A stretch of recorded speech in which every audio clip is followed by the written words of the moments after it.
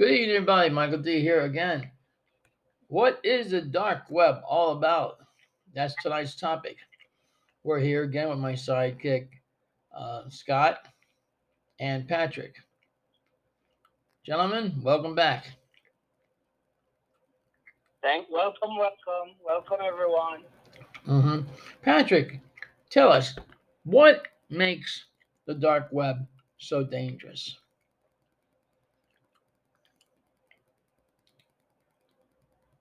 In every business, we think of demand and supply. So, what I think has made the dark web very dangerous is you can get any supply you need. Once you do a search, and you find it, there's some means of getting it to you. So that was dangerous, very dangerous. There's no regulation to it. Wow, so you're saying mostly illegal things are done on the dark web? I think it's a legal platform. It's only that you can do things illegal on it. hmm And Scott, what do you think about it? Well, I know that from what I've read that they recommend for people not to get on the dark web unless you've got some real powerful security software, because there's a lot of hackers on there and they'll hack you right away. And you know that it's like 90% of the internet, which is mind-boggling to me from what I read. That the whole internet that we use is only 10% of the actual internet, and and I've heard that that every kind of criminal activity takes place on there, so that's pretty scary stuff. Yes, when you think about it in that manner, yes, you're right. You could probably hire somebody to do some real good illegal stuff for you there. We won't say what it is. So, yeah, Patrick, you've been repairing computers for over 20 years, correct? Yes, I have been. So, I've been investigating how the computer works. So, in my investigation, I have to tear it down and put it back up again. hmm so it's safe to say you can tear a computer apart and build it back up. That's what I mainly do. So I'm a system integrator. That's cool. There was a story you were telling us before that when you found some computers that didn't run, what happened? Yeah, mainly static electricity was the main problem. Just the dust that sit on the motherboard just caused everything to go haywire. So when you put a tester to read, you're getting some bad readings just because of static electricity. So it's always a good procedure to clean the board first before you even try testing components. Correct. Simple procedures, you get better readings. So, just for people who are buying computers now, probably for the first time in their life, what would you recommend to the person who's very first time purchasing? Stick with a good brand. All right. And so, a good brand's going to cost you at least $800. Isn't that correct? Yes, and there's a deal could between $500 and $800. You can get deals now. Well, that's good. Everybody needs a good deal on a new computer. Between 5 and 800. That's a good deal right now. Right. So, what would you say for the average person? What computer would they buy? Repeat the question. What computer? Yeah, what computer would they buy? The I you're using is in the name of the processor. What I? Yeah, I3, I5, I7, I9. Right. For somebody who is doing a casual work, just surfing the internet, pulling down spreadsheets and simple this a bit, i5 will cover that and even powerful games. So I only recommend an i7 to somebody who is moving towards video editing and graphics design and you know high-end software that do editing and those procedures. And an i5 covers everything. Bet it does. Sounds like mine. And even does the work that an i7 will do. It's just that the i7 has more features. I see. So is there anything better than the i7? They have the i9 out now. Do they? Yes, So, they do. so what's the difference between the i7 and i9? More power, more power. I think you can turbo boost it to about 450 gigahertz. That's the speed of the processor. It has more cores, has more memory on the chip, so, and a lot more integrated graphics components to add to it. So you know, very powerful specs. Very powerful specs. Oh, sounds interesting. Now on the other side of the news, at the White House today, President Biden, of course, made some stupid comments like usual.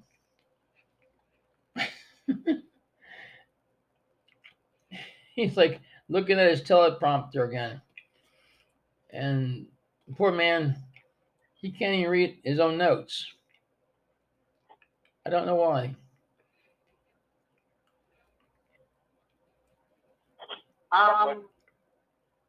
Todd? What did he do?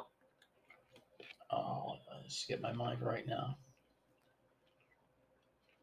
Kick over it for right now.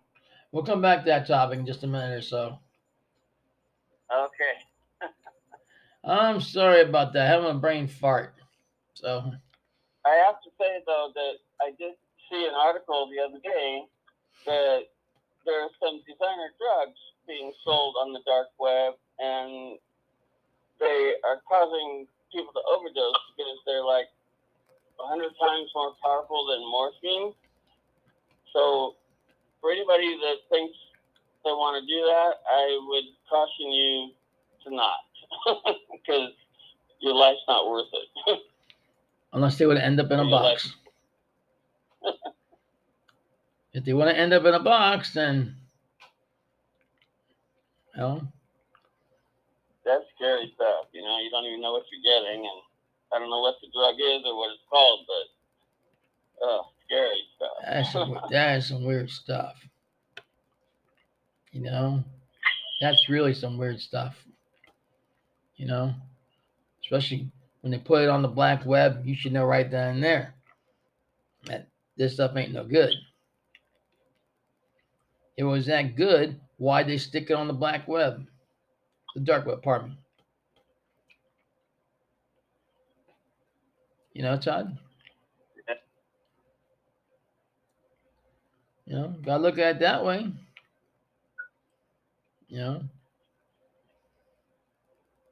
So. Yeah. I know that when Bitcoin first came out, that's what was used as the currency on the dark web, and that's one of the reasons people were kind of like staying away from Bitcoin, because all Bitcoin was associated with was crime, basically. And today, as we know, Bitcoin is anything but illegal, or it's not criminal or anything. It's all just currency. It's just cryptocurrency. It's different. I mean, there's believe it or not, there's more than 20,000 different kinds of cryptocurrency. Bitcoin was just the first one, and some countries have adopted it as their main currency and stuff. So, but unfortunately, that's how, when it started, since it's anonymous and you only have a Bitcoin address and you're sending it to another Bitcoin address, you don't know who the person is. That's what it was used for. So, Yeah, it sounds about right. It sounds like that's fishy right there. I'd say forget it. Plus, I wouldn't buy anything off the dark web anyhow. I just wouldn't do that. I know.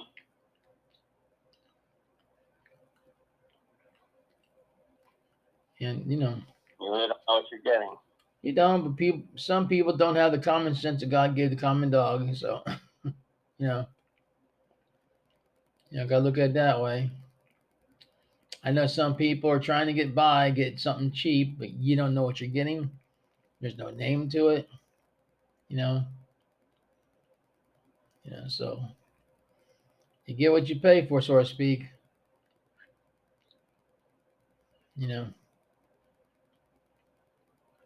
On another note, Mike, did you hear about what happened over in the UK? No, tell us what happened. A shake-up in,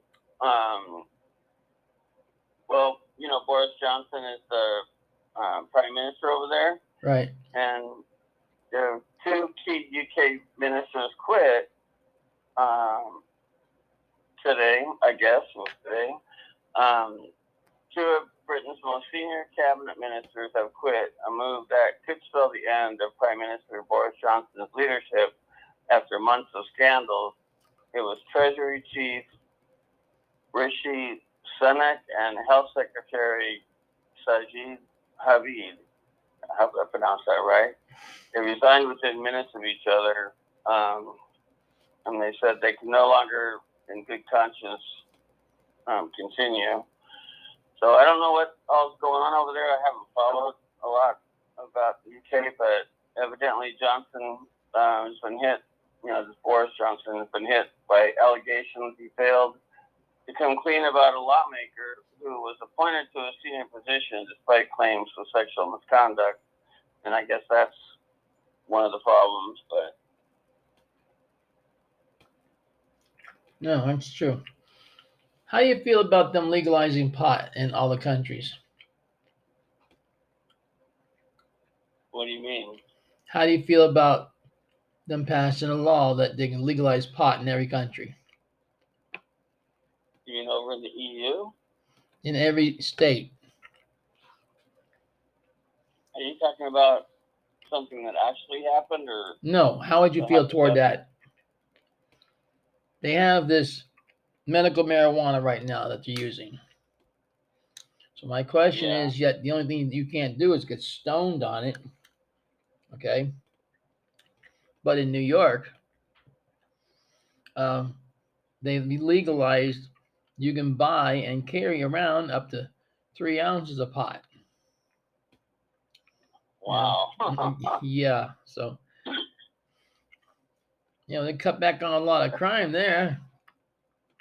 Cops wouldn't get to arrest so many people, but hey, I'd say, what the hell, make it legal. Well, I can tell you that there are some people that really benefit from the medicinal aspects of it. I mean, I know there's, for example, seizure patients that there's medicines that won't help them, and I doubt some don't even want to use it, even if they could, but it literally helps them when medicine wouldn't. And to me, that's phenomenal that something like that could work so well, because usually you take a synthetic drug, and it works. It's like forcing your body to do something, but marijuana is a plant, and it's the drugs that are in the plant that the THC and stuff that's doing the work. And I know other people that have chronic pain issues, for example, or cancer patients that have no appetite. They take it for the appetite stimulant portion of it and things like that. But I know for chronic pain, I know someone that literally gets better relief from a little bit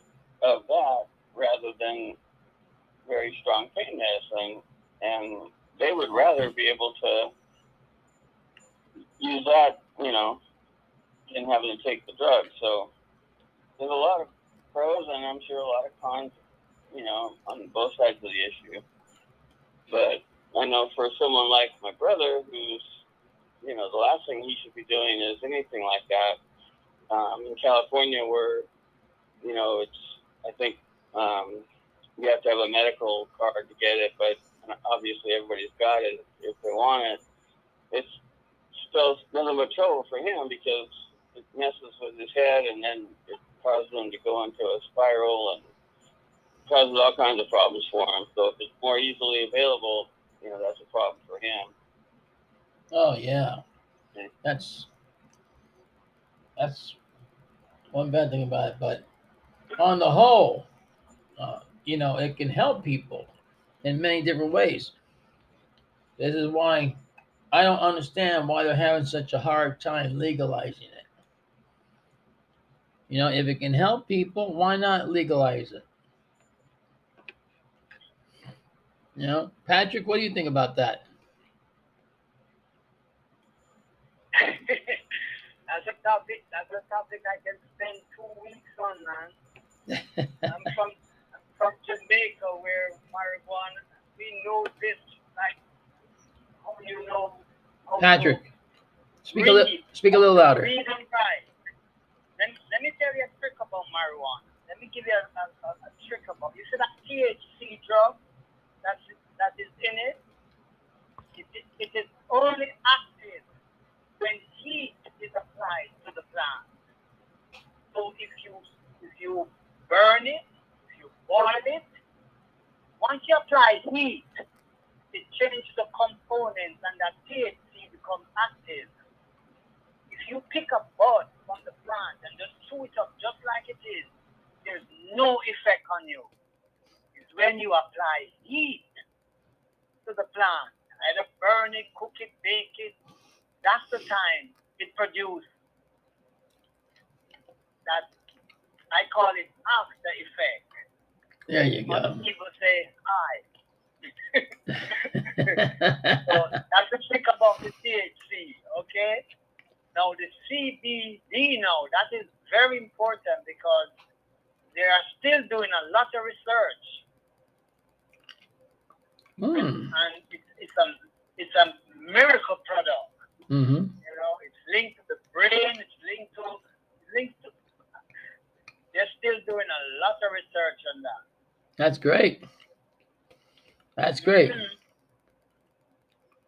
Yeah, it's phenomenal. I was amazed to learn. I was in a company that had a CBD product for a while, and I was amazed to learn about the cannabinoid receptors, in our brain and our digestive system. Exactly.